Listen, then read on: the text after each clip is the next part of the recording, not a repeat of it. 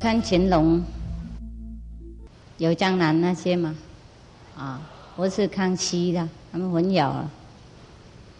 不管了，意思说皇帝啊，他如果假装伪装变成普通的小民啊，然后去乱光啊，他还是会受苦受难。本来全国都是他的他下令在哪里，大家都要磕头的，都要替他做事。不过因为他出去的时候啊，在穿便服嘛，而且不透露自己的身份，所以去到很多地方都受委屈。有时候小偷都把他们的钱都偷光，连那个盖章啊，或是什么宝贝的个人的国王的东西都被偷走。然后他们在那边也很为难的，1毛钱也没有，也不能出去去借钱啊，也那个时候也不方便告诉那边的官员，因为他们出去只要查人情的，看看人民有没有地方不对，因为小民啊没有办法告到国王那里去告到小小的官府那里去已经蛮不错了，怎么能够把告状啊弄到国王那里来呢？懂不懂？所以如果他要查清楚，他自己本人啊要去看，要去处理。你们看也不是在那部历史里面任何朝代都一样，任何国家都差不多。有一些暗命不明白，很多人受冤枉，是不是？都是因为那些小官地方的官员常收贿赂，然后有钱有力的人他什么都能做，什么都能盖起来。那没有钱的人即使清清白白怎么样也没有人替他们讲话。所以古的时候很多人受到苦难，也许现在也有那种情况一定有每个国家都有这种冤枉的情况，是很多我小的时候也有看到一些，连我爸爸有一次也被人家冤枉，然后好久好久以后，人家才把那个案就说弄明白然后放他。以我知道那个是冤枉100%的。不过那个时候是战争嘛，然后有一些人是蛮有权利他乱抓人有时候为了钱懂吗？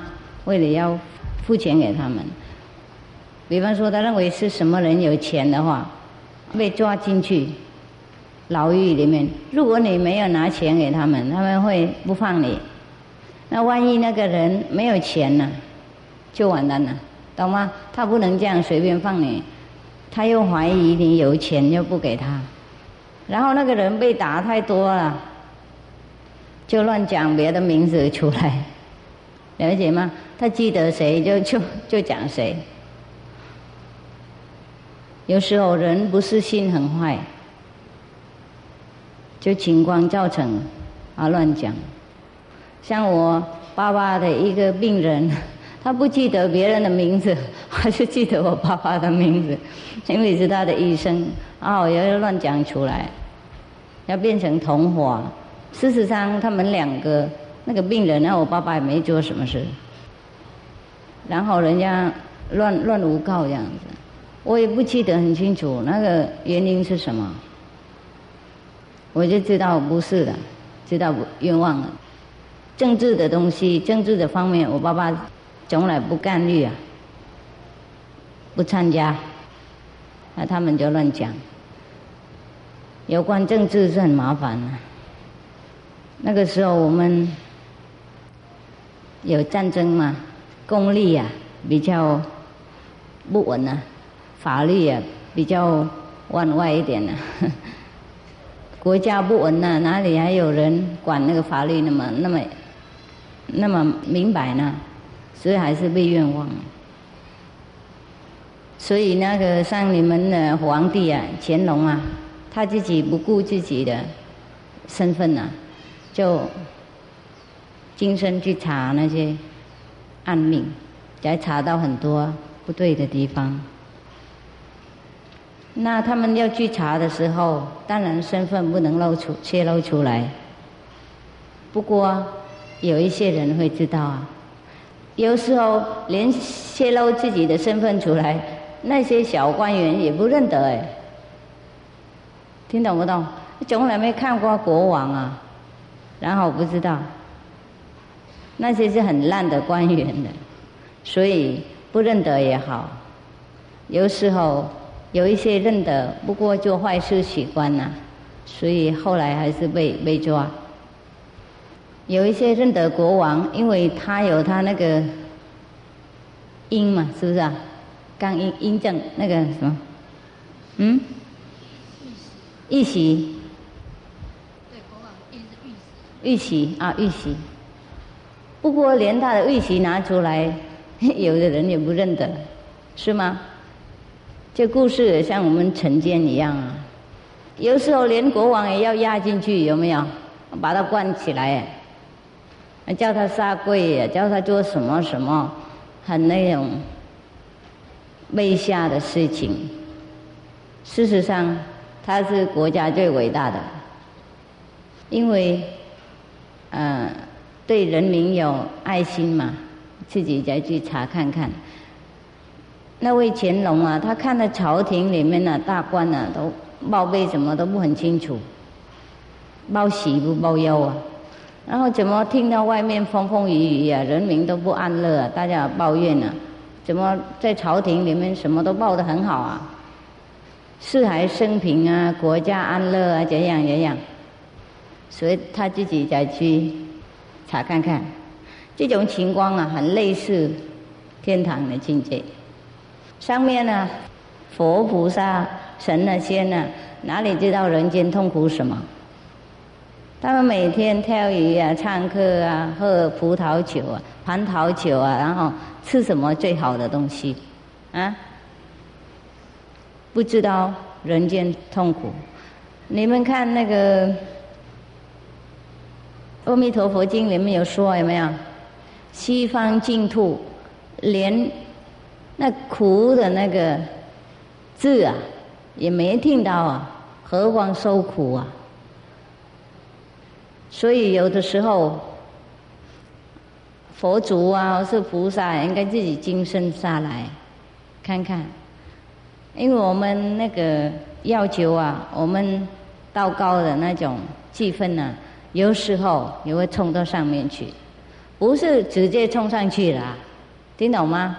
有一些神仙或是什么，他们有时候飘来飘去在娑婆世界啊，然后当然神仙佛菩萨里面呢，有一些人呢，对人民有一些不是人，有一些神仙或是佛菩萨对人间呐有感情，有关心，有缘，所以他们就上来报告，不是他们本人自愿下来救苦救难。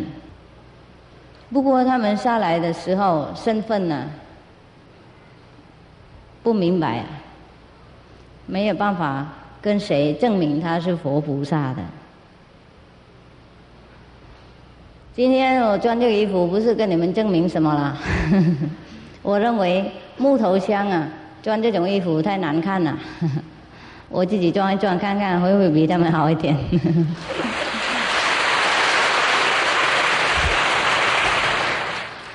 不然太对不起观音菩萨了有时候师父去大陆或是去寺庙里面看看呢，他们把那个观音菩萨转得到没办法呼吸了，因为大家都供养观音菩萨一套衣服嘛，最漂亮就穿在外面，有着观音菩萨穿10几套衣服啊，知道吗？在大陆啊，不是在也许比较保守的寺庙啊，有在家人拿衣服来供养他，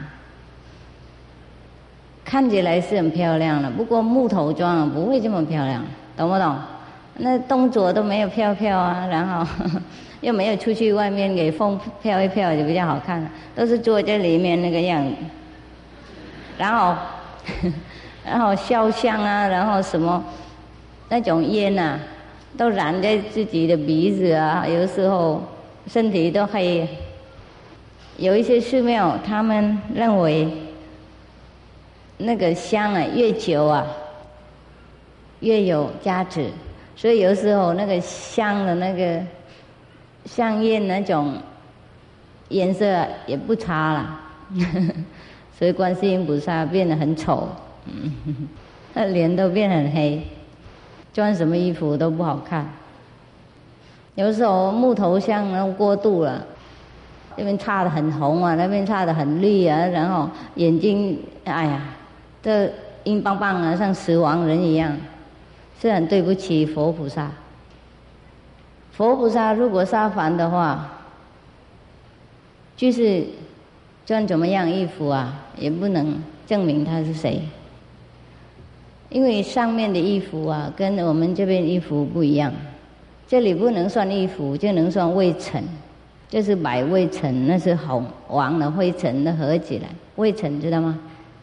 那个脏的地土的飘来飘去啊，这个不能算衣服啊。像这种布上面当抹布当热色，而且外表也不能证明一个人是谁。所以有时候你们认为佛啊怎么能做啊？为什么应该用这种办法那种办法？那为什么不是呼啦呼啦呼这样就比较快啊？通通带上去就好了，干嘛那么委屈自己啊？要为难自己和徒弟呢？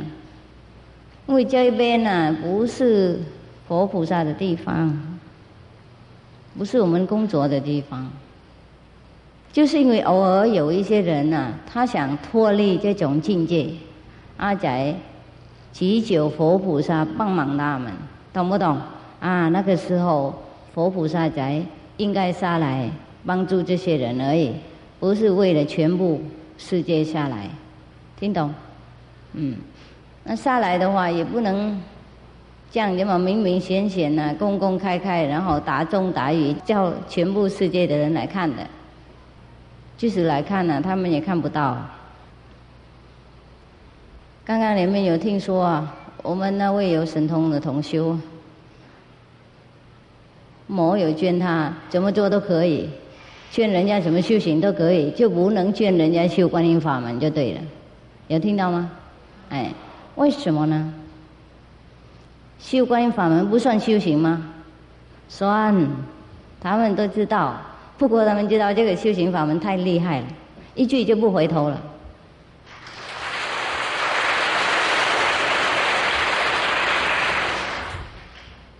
然后任何的国家都喜欢我们的国家比较多人啊，懂不懂？多才多艺多人啊，富强啊，哪一个国家愿意把人民送到别的地方去当人家的公民呢？魔王也是一样，他喜欢控制我们的灵魂，让我们生生世世当他们的部下、奴隶、佣人，不让我们知道更高的地位。本来人就是万物之主啊，是不是最高的呢？怎么会生生世世堕落这个样子？连到饭有时候也不够吃啊，一个人的权利也没有，那这算什么世界呢？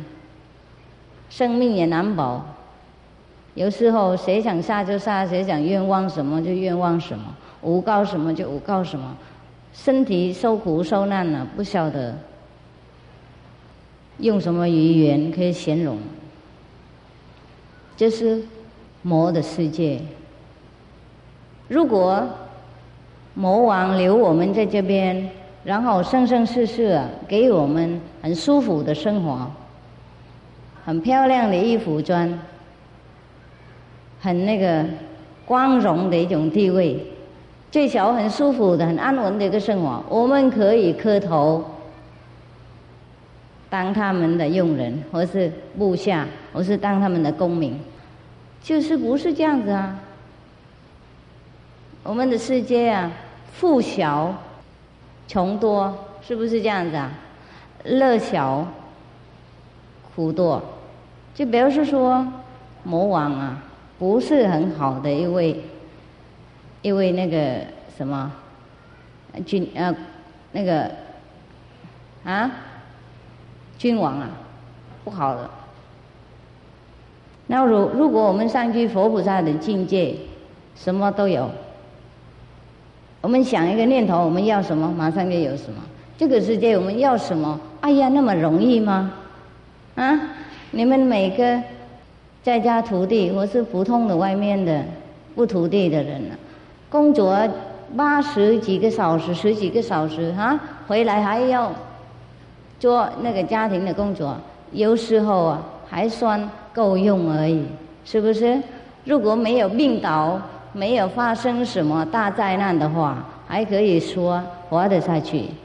万一有什么意外，真的很困难了，跟人家借钱以后一辈子也还不了，然后就是这样子耐下去，那是算什么世界呢？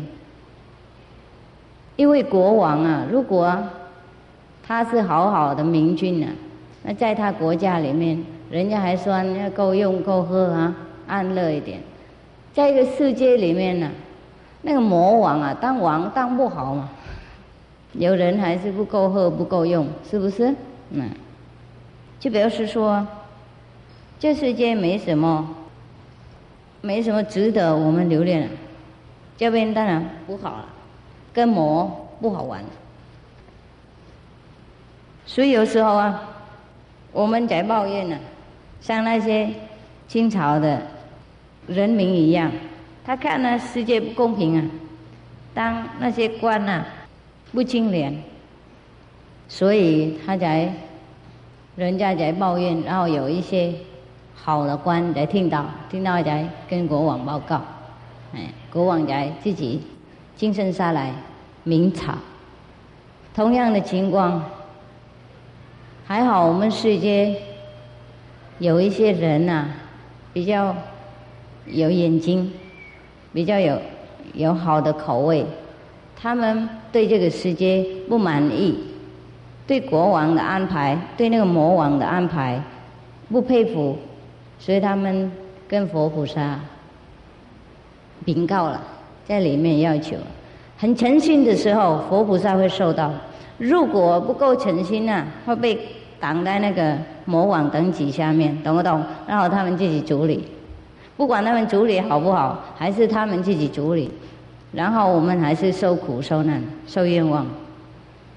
比方说你禀告到那个一位贪官那里去，然后他就一定会跟你说，你给我400两或是500两，我就放你儿子了，或是我就放你了，懂吗？那你给他，他就放你啊；你不给他，他就处罚你。不管怎么样，也是他自己处理而已，听懂吗？还是对我们不利的。如果我们真的很好的人，有运气，我们会碰到一种清廉的官然后他一定会处理好一点。这个清廉的官是跟国王很同的理想，可以说同一体的。他处理的事情跟国王处理，跟那位明君处理一样的，意思说同样的方法，一定会光明正大这样。不过那种官比较小，古的时候啦比较小，现在我们不用谈了现在我不去查，我不谈了我不想谈那些官的事情，就是我们讲那种乾隆人的故事啊。同样佛菩萨在世界也有，不过我们好不容易碰到，所以有时候我们祈求就求不灵除了我们跟那些真正的佛菩萨沙凡的那种人祈求我们那个要求才满足。像如果我们碰到那些清廉的官然后我们的告状啊才有用，懂吗？哎，这些经典的观有啦，娑婆世界佛菩萨沙法也有，就是我们要身口意很干净，要真正的诚心诚意，懂不懂？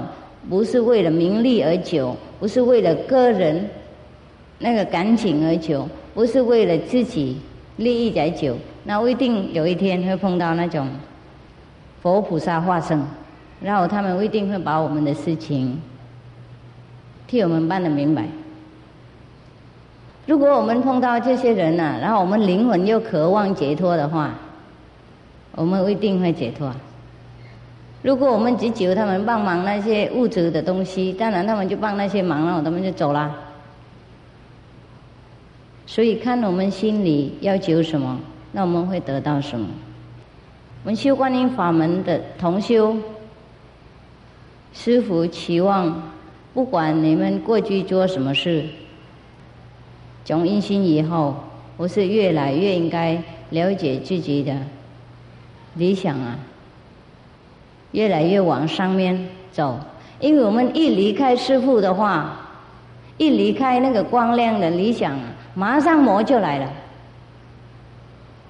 听懂吗？我自己有亲身体验啊，有一些徒弟啊，业障很深，不过有忏悔心啊，这次要来这边帮助师父将功赎罪，把自己等级提高。比方说这样子哈，我们比如说比方说而已了，就比较安全了啊。然后跟着师父的时候，当然有考验了，不过不会惹到魔啊，听懂吗？一离开师父，每一次都一样，身心一离开的话，魔就马上来，这师父明明白白看到的。所以有时候，如果师父很想留你们在旁边，或是很想帮助你们某些地方，你们别认为自己了不起了，就是也别认为师父你们的师长很好，或是修行很好，师父就喜欢，听懂不懂？也说不定。因为有时候如果师父一放你们，你们就丢了，懂不懂？一丢了以后很不好回来，因为那个时候魔都会防备了。比方说刚刚你们来的时候，就魔网还没有惊动那么多，师父偷偷拿过来，过来完了以后就来了，来这边就好了。如果心还放在那边啊，他们会知道。如果他们想办法已经拿你们过来啊，就不好再回去哦。即使要回去要回来师父这边，而是回去光亮的地方，还是挂了一阵时挣扎，有时候很痛苦。连累师父很多，连累的同修很多，因为这个世界你们知道是魔的世界了，动到一个的话，哎呀，全世界的魔都力量都过来，你们知道不知道？啊，全部都是他们的啊。比方说你们看师父弘法那种轰动啊，也是蛮多徒弟的。不过一世界的那个人数来算的话，那就算多少呢？不多哈，懂吗？不过你们也别失望啊，因为那个你们的亲戚朋友啊，无形的5代、6、7、8代啊，也被带上去，那个是很多。然后一个影响到一个。一个影响到一个，然后一个影响到另外一个，另外一个都影响到另外一个，因为每一个人都有亲戚朋友啊，听懂不懂？所以带一个过来的话，整个世界震撼，所以他们才那么麻烦师父啊，才那么困扰你们。一个不是一个而已啊，一个带5代呢，5代又带，然后他们又连贯很多人，懂不懂？你有一个朋友哈，不是2个朋友，带他2个人来印心，说不定这2位朋友还有20个、30个朋友，然后30个朋友那个有几百个朋友，一直这样子燃下去，是很恐怖。如果你们每一个人啊，6个月以内，比方说每一年可以度4个人而已，拉4个人来印性而已，过了没多久，全部世界都印性了。听懂吗？哎，每一个拉4个，1年而已，然后另外4个又拉4个，知道吗？然后4个又拉4个下去，一直这样子弄啊。所以魔王很震撼。所以即使我们同修目前看起来没有跟世界的人数比的怎么样的数目了，不过这个是很恐怖啊。继续做下去的话，所以那个数目当然会很多，所以师父才受到很多困扰，很多障碍。魔王特别用自己的徒弟啊打师父，你懂不懂？所以你们修行的人啊，如果不要帮助师父的话，没有关系啊，要自己保护自己就好，不要被魔拉走，不要当魔的工具，不要跟师父作对，因为这样子就障碍很多，障碍到自己了，也不是障碍师父而已，不是障碍到同修，障碍到师父很多，障碍自己是最多的。因为你们好不容易才爬上来的这个地位啊，圣人的地位，一不小心掉下来就掉得很久。你们不要认为你们做错了以后，然后就说好以后我不再做就可以了，不就那么简单啊。那个影响啊还留在里面很久啊，像喝毒药一样，知道吗？即使那个解毒啊，不过那个影响还是让你们昏昏沉沉好久啊。喝酒也是一样，喝任何的那种迷魂药啊都是一样，然后身体也脆弱，了解吗？我们灵魂也是一样，每一次被打败一次啊，我们灵魂就脆弱下去，好不容易再恢复，有时候应该从新再开始，也没有比从新开始那么好，那么顺利的。我们刚从新开始的时候，我们心还比较单纯，头脑比较不那么复杂。那个时候我们碰到困难的情况，又好不容易碰到一位名师或是一个好的法门，我们心很有那种热心啊，懂不懂？很热忱，一直冲啊，了解吗？后来啊，我们那个冲的力量啊，如果被挡啊，被倒下来哈，没有比这第一次那么热烈啊，了解师父意思吗？而且我们倒越多，我们越不好爬起来哎。比方说2个人打仗哈，你们看那个武侠电影的时候，我是看他们在台上弄那种打仗，越被打的人越倒啊，是不是？打越多越没办法爬起来啊，然后越来越脆弱，越来越脆弱，然后对方会把我们打倒。有时候你们看到一些这里的出家人，你们心很尊重，后来听说师父罚他们，赶他们出去，要教他们不能再穿出家的衣服，你们同情心跑出来。不过你们不知道他们里面的秉持，难得我受到一心的徒弟，难得有他们离开世界来跟师父出家，我哪里喜欢赶他们出去呢？听懂不懂？如果很喜欢赶人出去的话，那根本不要收了啊！从开始根本不要收人了，是不是？受那么辛苦，然后训练那么久，然后赶出去，那个谁最痛心的？是师父嘛？是吗？感觉到吃亏啊，亏本啊，浪费很多功力啊，很挫折，很失望。比方说这样子，最痛苦就是师父啊。如果我不收他们，从开始不收，是不是比较好啊？该嘛那么收进去，然后训练那么久，然后浪费那么多精神、功力那么多，然后又赶出去，这个是避不得的。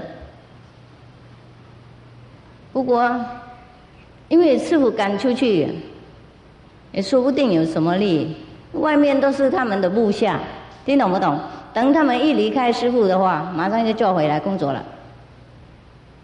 所以师父真的逼不得啊，才赶那个徒弟出去。他们如果满身都是魔气啊，我修理不了啊，听懂不懂？才赶出去。所以你们别替那些人同情，等一下他们业障都跑你们身上。有时候在这里也是这样子，我本来要赶另外一个人出去，结果另外一个赶一个出去，另外一个来介入，同情他，看他安慰他，拿东西给他吃，我是要谈的，意思说对不起他，然后怪师父，懂不懂？等一下，我还没有赶这个人走，我已经赶那个人走了，听懂吗？然后留这个人下来，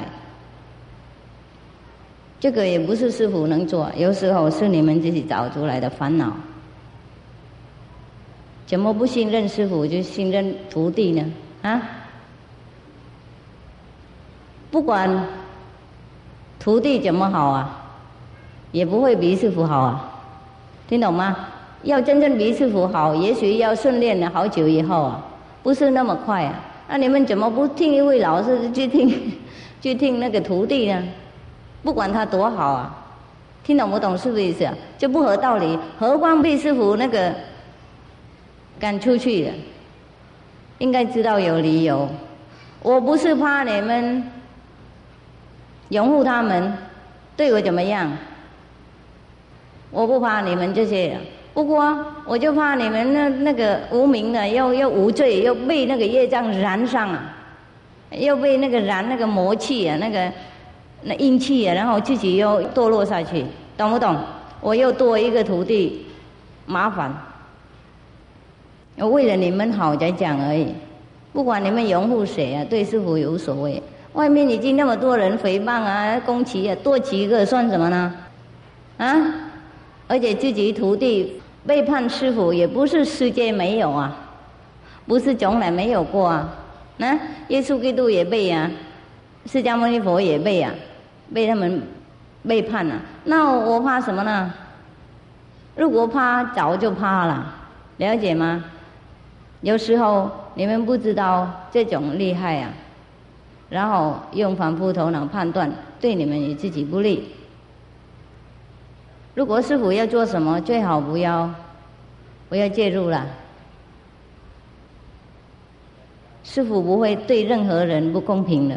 如果你们查一清二楚，你们就知道为什么。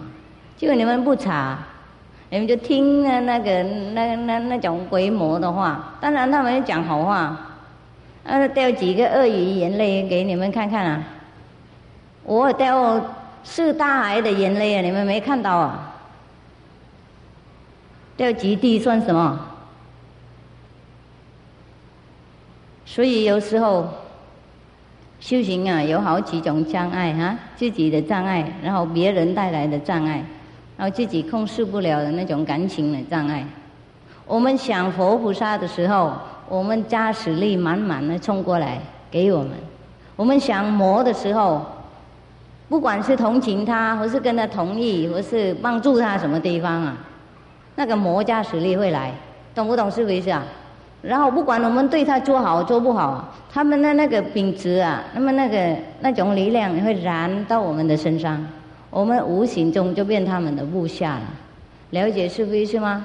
同心会相吸，然后从那一天以后，我们会吸到很多不好的那种气氛啊，我们修行越来越难过，有时候连也想离开师父，懂不懂？想丢掉观音法门，这个都有。等我们后悔再回来的话，哎呀，又重新再爬，已经爬到一半山了，要掉下来吗？要再爬的话，哎呀，比以前还要累啊，因为我们那个元气已经消耗很多了，已经爬到一半了。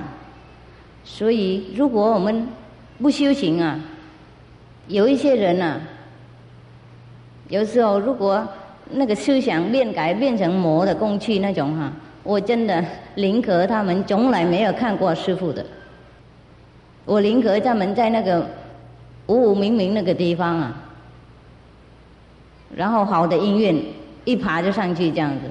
宁可没有认识师父，宁可不知道观音法门。因为如果明知故犯了，罪恶深重。已经受到教育了，又再爬回来，听懂不懂？那个力量又更伤害到别人，伤害到自己。你们都知道啊，修行的人啊，力量很大嘛，有没有？所以你们有时候想到什么人，那个人就知道啊。我是想到什么东西啊，就是会变成真的，会出现的。那我们如果用这种力量想魔的思想啊，做魔的工作，你们认为也厉害吗？也是很厉害啊。所以真的有时候是我宁可那些人不认识我。不过有时候他们跟师父有缘一阵子这样子，也不好拒绝。佛菩萨不能挑剔，不能分别心，懂不懂？不过并非那些人完全都好的。师父里面是原谅他们，不过外面还是要有规矩，懂吗？比方说一个同修，我是一个出家人啊，打人家都受伤啊，内伤啊，不是外伤啊，外伤是也可以快的恢复，打一个人都受伤好久。比方说这样子，然后好几次劝导都不听的话，要再做别的坏事，又没有守规矩，破坏这里出家人的那个安稳的气氛，你们认为他还资格出家吗？啊，不资格。即使师父很同情他，原谅他，认为他无名怎样怎样，不过他一直明知故犯。如果留他在这边的话，万一又再打别人死的怎么办呢？听懂吗？我是在做别的坏事啊，然后做不好的榜样给新的出家人进来，认为他是长辈嘛，懂不懂？出家那么久，那他可以做这样子，我也可以做一半就好了。那师父怎么招待呢？你们了解吗？所以师父逼不得啊，才赶人出去。真正的很坏，修理不了，师父才赶啊。赶的时候是很痛苦啊，你们不要认为那么好，因为我知道他那个力量啊，出去啊，用在坏的地方，连累到师父，你们懂吗？比方说，两个国家打仗嘛，然后这边的武器啊和人力都送到那个敌人那个地方去，然后敌人用的这边国家的那个武器和人力都反抗来这个国家，你认为是不是更坏啊？懂师父意思吗？所以佛菩萨下来度众生啊，不是那么简单啊。有时候真的要被魔那个利用自己的力量，然后还过来攻击自己。所以自古以来，明师他最怕收徒弟，他收很小，很少人公开出去弘法的，懂不懂？即使有的话，也不会留徒弟在旁边那么多。吸收你的元气，然后万一有一天他要被魔拉走，他那前世的业障很深，他没办法爬上去，业障拉走，他又反过来打你。收徒弟啊，像那个武师啊，教人家学武一样。学武的教武的武师，他们要选徒弟的话，他们要考验是不是那个人有没有道德啊，有没有忠诚啊，有没有良心啊。乱教的话，等一下他会打师父啊，是不是？不过佛菩萨如果选择太多的话，那就不算佛菩萨了，只好要牺牲自己啊，忍耐等待。万一那个人真正的有攀背心的话，那个时候还可以开除他，听懂不懂？他还没有显露那种坏的品质出来，不能讲他坏话。没有证据，不是师父不知道，就师父很为难，懂师父意思吗？所以什么人被赶出去，或是被当家师处理怎么样啊？你们别在那里那个彷徨怀疑什么了，懂不懂？看整个芒果树啊，结果有多少呢？懂吗？有的刚刚这样啊，被蜜蜂叮啊，被风吹啊，被那个虫刺坏掉了。有的时候花啊一开啊就被风吹走了。那个不是芒果树的错，就是一些安排如是。我们人类也是一样，每天不晓得多少小孩子生出来，不过多少长大成名呢？多少变成好人呢？还是有一些变成不好的那个社会的那个坏的那个成分嘛，是不是如是啊？哎，那你们也没什么好惊讶啊，这世界都是魔的嘛，能够选出来几个好种子，就是很惊讶的事情啊。如果全部跑掉，算不算什么？也不算什么好惊讶的。本来就是种魔的选出来了，怎么还惊讶什么？如果他回魔的地方去呢？了解师父意思啊？也不用惊讶，为什么？如果师父一个人那个赶出去，然后很多人，也不是很多人了，有一些会来拥护他，因为就是自己的部下嘛，这都是魔的世界啊。师父有时候感觉到自己是单身独马了，单身独马了，一个人而已，听懂不懂？看来看去是就没什么拥护的那种力量。有时候师父有一种意思说错的感觉，我看你们都是像朋友一样，好好会信任这样子，很会靠这样子，然后忽然间被打了一顿，才醒过来，才看得清楚那个是谁。了解师父意思吗？不然师父不会去查看看谁是谁这样子，即使知道也不用知道了，给他机会嘛，懂不懂？不过有时候给机会也不行，他不拿，因为前世的那个印象太深了。除了他真正那个做坏事那个前世的时候，后来有真正的有惭愧，懂不懂？然后受到相当的公平的处罚，后来那个印象啊传世回来，才够深厚，给他不敢再做坏事。不过既然是如此啊，有时候他会碰到别的情况，比方说他传世回来，他已经忏悔，他很想不再做坏事了，不过他再传世回来，又碰到那些以前那个同伙啊，懂不懂？那些同伙又没有修行啊，又很烂啊，然后品质又很不好，那意思说又故意来找他，那个人还是很危险的。如果在这个辈子定力不够，一定还是会拉回来。了解是为什么？社会上也是一样嘛。比方说有一些以前是你们知道啊，报纸或是什么自己的人啊，有时候就去外面跟那些流氓啊，是什么很坏的人在一起啊，后来呢后悔了，家庭捐导了或是什么被处罚，就后悔就回来了，当一个很善良的公民，继续活一个很平常的生活。不过后来那些以前的那个同伙啊，以前的流氓的朋友又继续去找他，有没有？有时候射他进去，让他没办法再回去善良的生活，这个也有啊，是不是？你们知道不知道？知道吗？同样啊，我们修行的人也是这样啊。有时候不是师父没慈悲心，不是佛菩萨不给我们机会，就是我们超过去，我们自己不够诚心不够警觉心懂不懂？我们在这个世界都是魔的嘛，魔的世界陷阱很多，我们走一步要小心一步，走两步要小心两步，不然会掉到那个很深的那种洞里面去啊，爬不回来啊。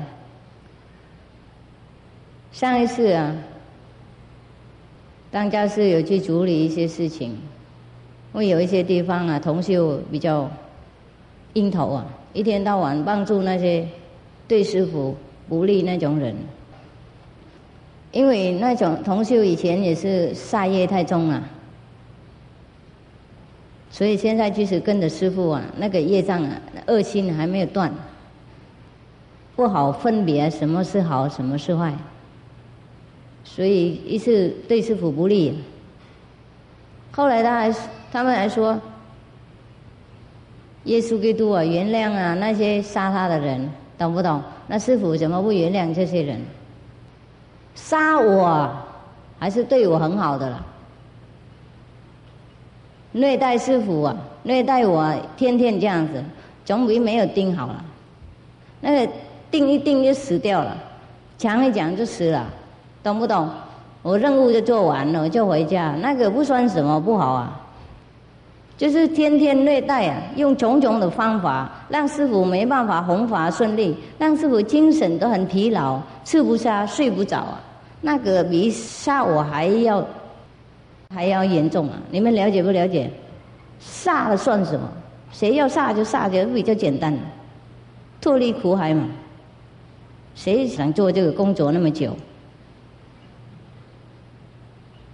不过原谅是师父还是原谅了，我里面原谅了。不过断题，我那个僧团的断题和就在家人的修行的断题，我还是要整理呀、了解师父意思吗？啊？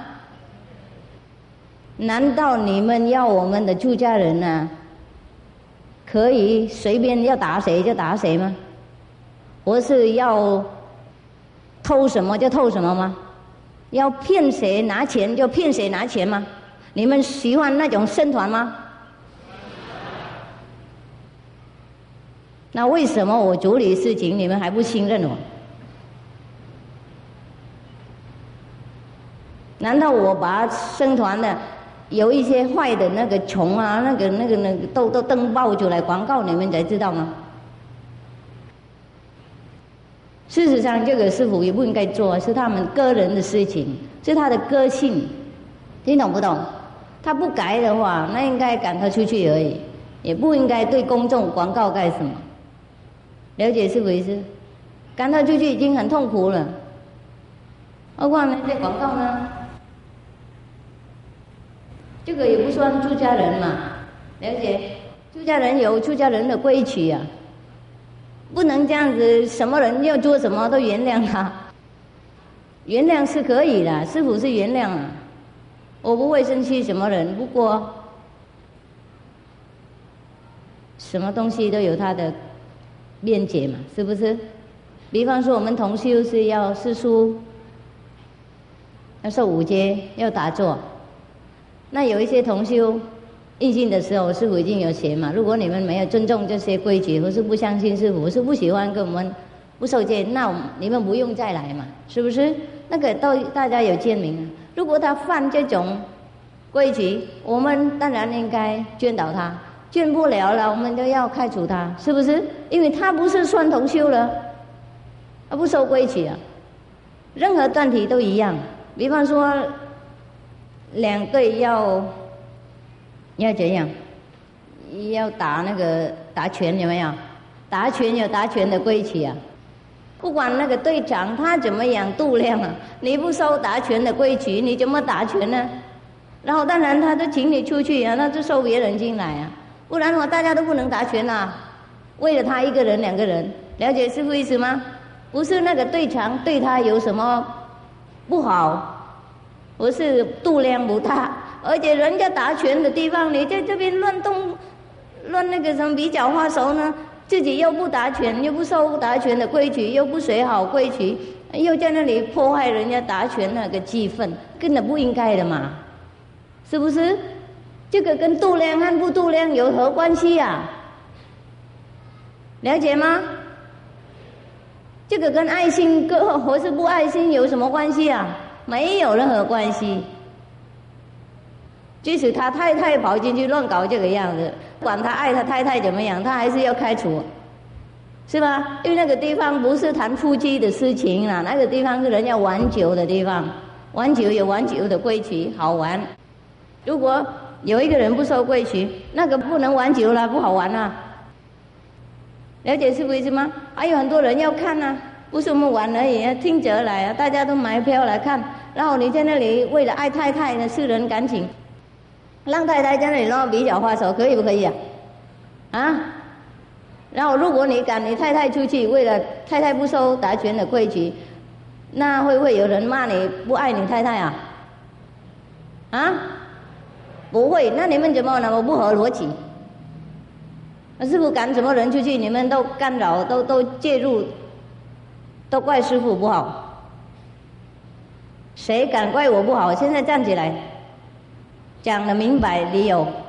如果讲得对，我会带那些人回来；如果讲不对，你自己出去。不要在师父背后做乱七八糟的事，然后要自己沉在那种无明的程度，然后要做更深重的业障。我知道这些不多，听懂不懂？那些同修是不多，不过还是有影响，懂不懂？让大家都迷迷混混，不知道什么是什么，什么都提那个爱心出来，那原谅的心。这个原谅的心和爱心用不对的地方，就变愚蠢，知道不知道？啊？你的小孩一天到晚就去外面打人、偷人的东西，你不罚他的话，你是好的父母吗？那你们要我变成什么样的父母啊？啊？好的啊，谢谢。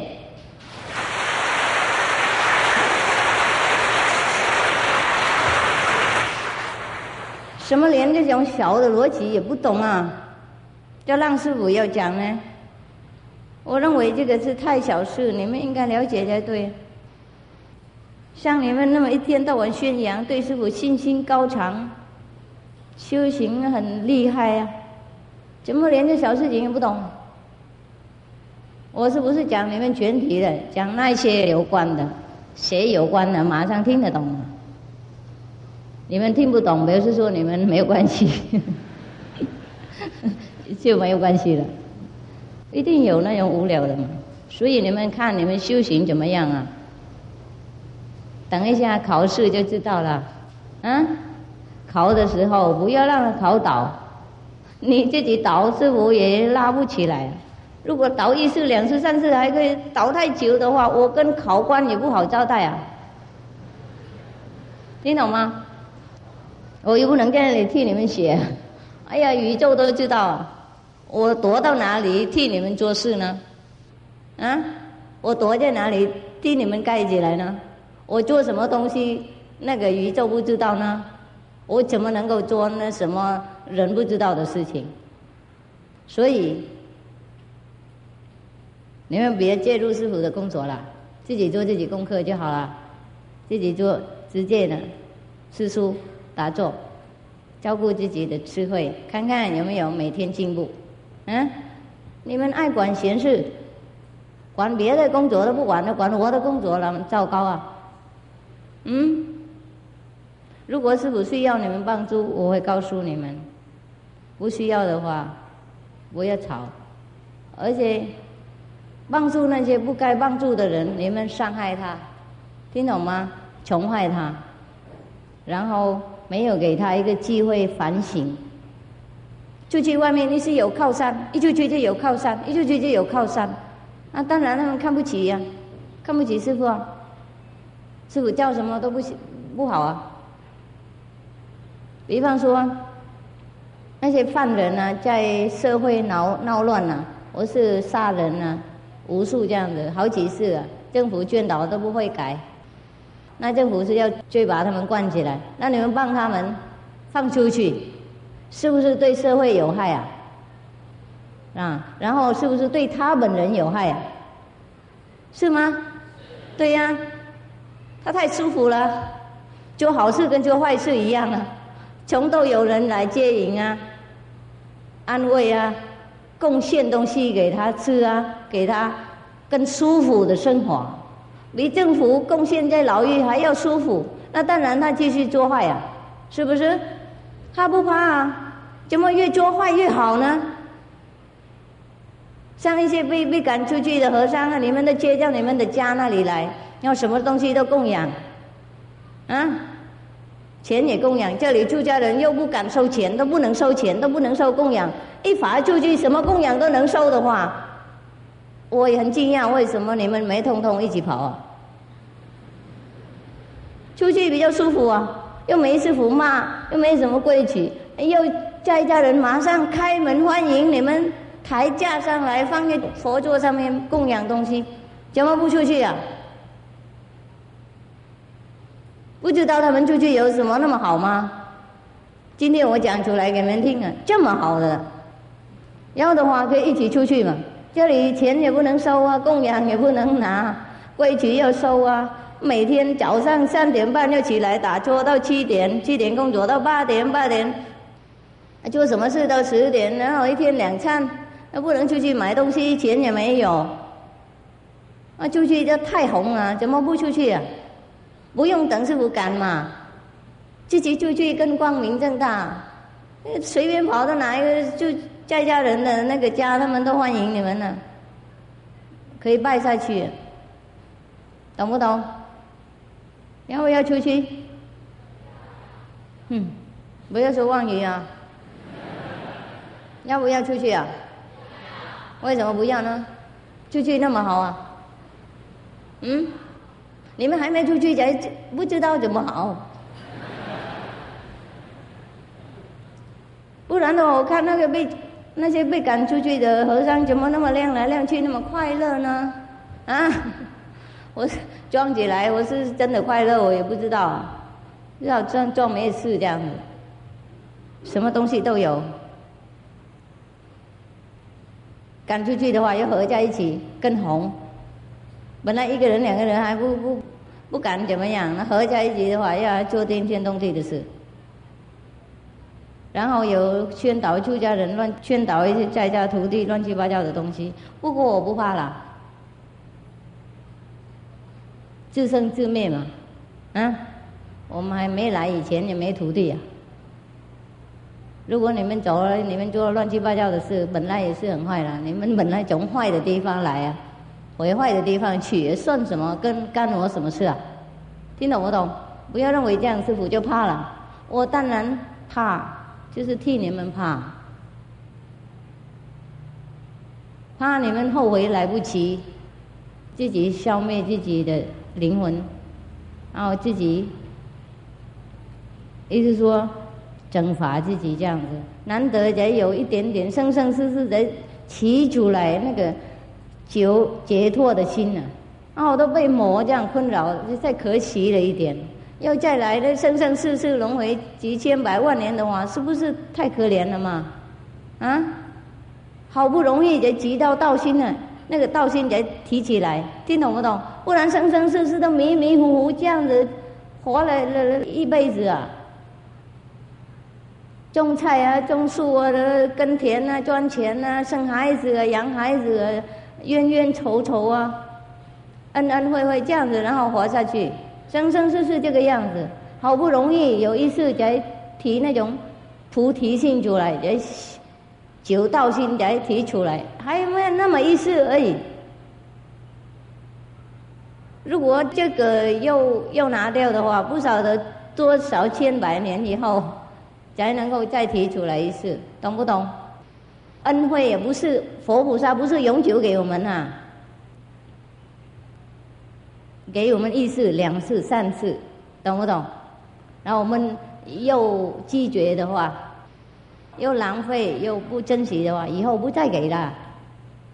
你不要认为这样子佛菩萨应该慈悲无量，如果慈悲无量的话，那根本不用修行了，根本不叫你们修观音法门干嘛？通通放在那个身带里面带上去就好了，了解吗？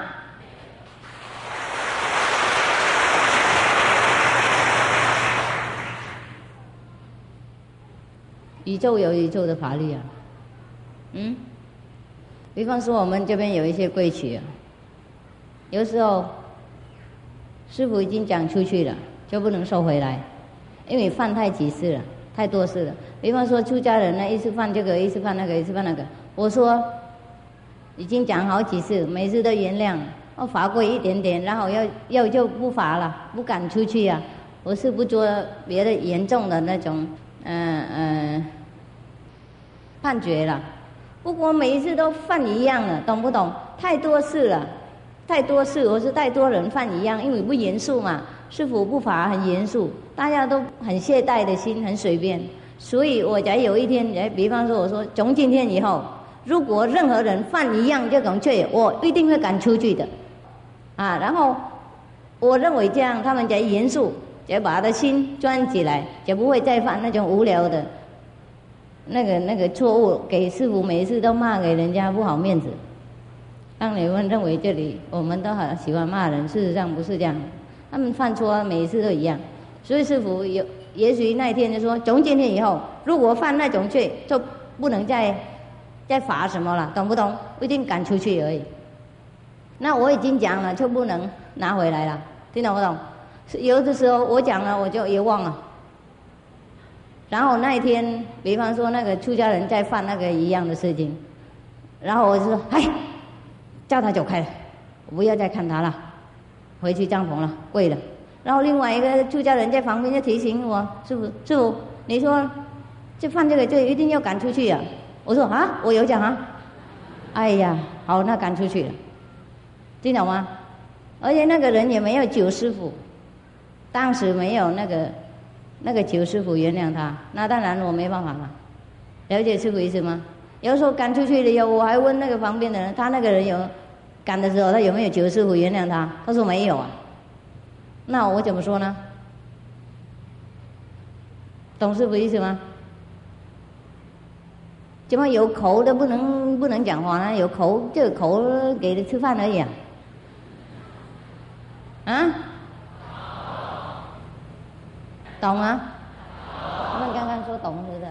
好。不过其实是这样子，就你没看，有时候师父赶谁又是罚谁，我很不安心啊，我不喜欢啊。有时候罚他们跪，我自己也跪啊，不是罚他们跪就好了。我认为我也有责任啊，交代不周啊，穷坏徒弟啊，自己也罚跪啊。不过没人知道，都是同情他们而已，我没人同情。所以有时候都是你们自己造出来的烦恼，懂不懂？犯好几次，让师父不好交代，连让我很难过，逼我应该赶你们，或是罚你们什么严重的那种方式，我不喜欢。不过真的没办法才是这样啊，哪里父母喜欢罚自己的小孩呢？有吗？不会啊，自己还是很痛苦啊。那逼不得也是这样子，不然的话他继续被穷坏下去，要变成社会的一种负担，然后变成坏人，伤害到自己的名誉，伤害到社会，到父母，了解不了解？我已经讲过一个故事给你们听了，再讲一次。有一个印度有一位很大的那强盗，很出名的，一动就杀人，什么都拿，人也丑笑，丑笑。有一次被警察抓到，一定砍了。然后呢，这个不用再论什么了，因为抓好几次抓不到，这次好难得才抓到，一定砍了，砍头了，没有什么原谅，懂不懂？如果碰到他，抓到他第一次、第二次、第三次，也许还那个平安一点，懂不懂？还也许想办法减少他的安命，是不是？不过这个他犯了好几十次了，好几百次了，好不容易才抓到了，所以根本不论什么原谅不原谅了。有的时候徒弟也是这样子，你们了解师父意思吗？即使抓到第一次而已，不过那个记录已经太多了，了解师父意思吗？好，那现在我们讲那个印度的人啊，他被抓的时候，当然警察要罚他，砍头了，不能再原谅他。不过死了以前，他要求看他的母亲，当然人家会让他看啊。死人以前啊，要求什么都得到嘛，最后一个恩惠 ，OK。他看他的母亲的时候，在大众面前，很多人来看他被刑判了，因为他这个太出名了，太出名了，大家都围着看了，很多大众都来看，然后在大官啊、警察、大众面前，他就抱他的母亲了，然后忽然间母亲就叫了一声很大，昏倒在下面。原来他把他的母亲的耳朵咬掉了，水都是流下来，大家都震撼了，就想来问他为什么你就这个样子，你为什么对母亲这个样子？他也大声说，因为他是正犯，你们一说犯错人了，我不是正犯，他才是。小的时候如果他把我教育好，没有教我坏事，我今天不会变这个样子。他在讲他的故事，小的时候他们家庭也不怎么很贫穷啦，还是过得去的。不过有一次他忘记他的笔呀，写那个笔毛笔或是什么笔，然后他就跟那个隔壁的同伴借他的笔，借了小孩子嘛，写完了忘记了，放在自己的袋子里面拿回家。回家就拿出来才记得啊，才跟母亲说，哎呀，我今天借到这支笔又忘记还给人家，我现在要马上去还给他，怕他需要，因为我回家就有自己的了。他母亲说，别还，不要了，漏到你的手上就是你的，啊，以后也是这样这么做，啊，你能借什么你就借什么，借不到就抢着拿，偷偷的拿，我就不用费钱买东西给你。好，那个小孩子刚刚也感觉到奇怪，后来每一次拿到什么东西回家，他母亲都鼓掌啊，就说他乖乖啊，很好啊，赞叹他，所以他越来越偷东西，越来越厉害，越来又抢人家，又打别人的小孩拿东西，然后长大偷人家的鸭啊、鸡啊、牛啊，然后又杀生，又偷人家的财产，变成习惯了。每一次他的妈妈都拥护赞叹，所以那天他被抓到啊，他才恍然大悟，他说他母亲才是很坏，教他不好。了解师父意思吗？当父母是很为难啊，当师父啊更难，一边不想让徒弟受苦，一边要让他应该成才成人啊，应该变成伟大的人物，最小变成可靠的一个公民。都是小孩子从外面进来，懂什么事啊？因为教他不方便啊，教变成一个负责任的人啊，有道德的心啊，有一种坚强，有那种对上帝、对佛菩萨信心的话，那个简单吗？啊？简单不简单啊？不简单啊！都是爱玩、爱喝、爱吵，比较顾自己的，没有顾别人啊。你们有小孩子，你们都知道吗？啊？小孩子是最顾自己的，连父母也不顾了。不懂你们父母苦心是怎么样，哪里懂得师父呢？了解吗？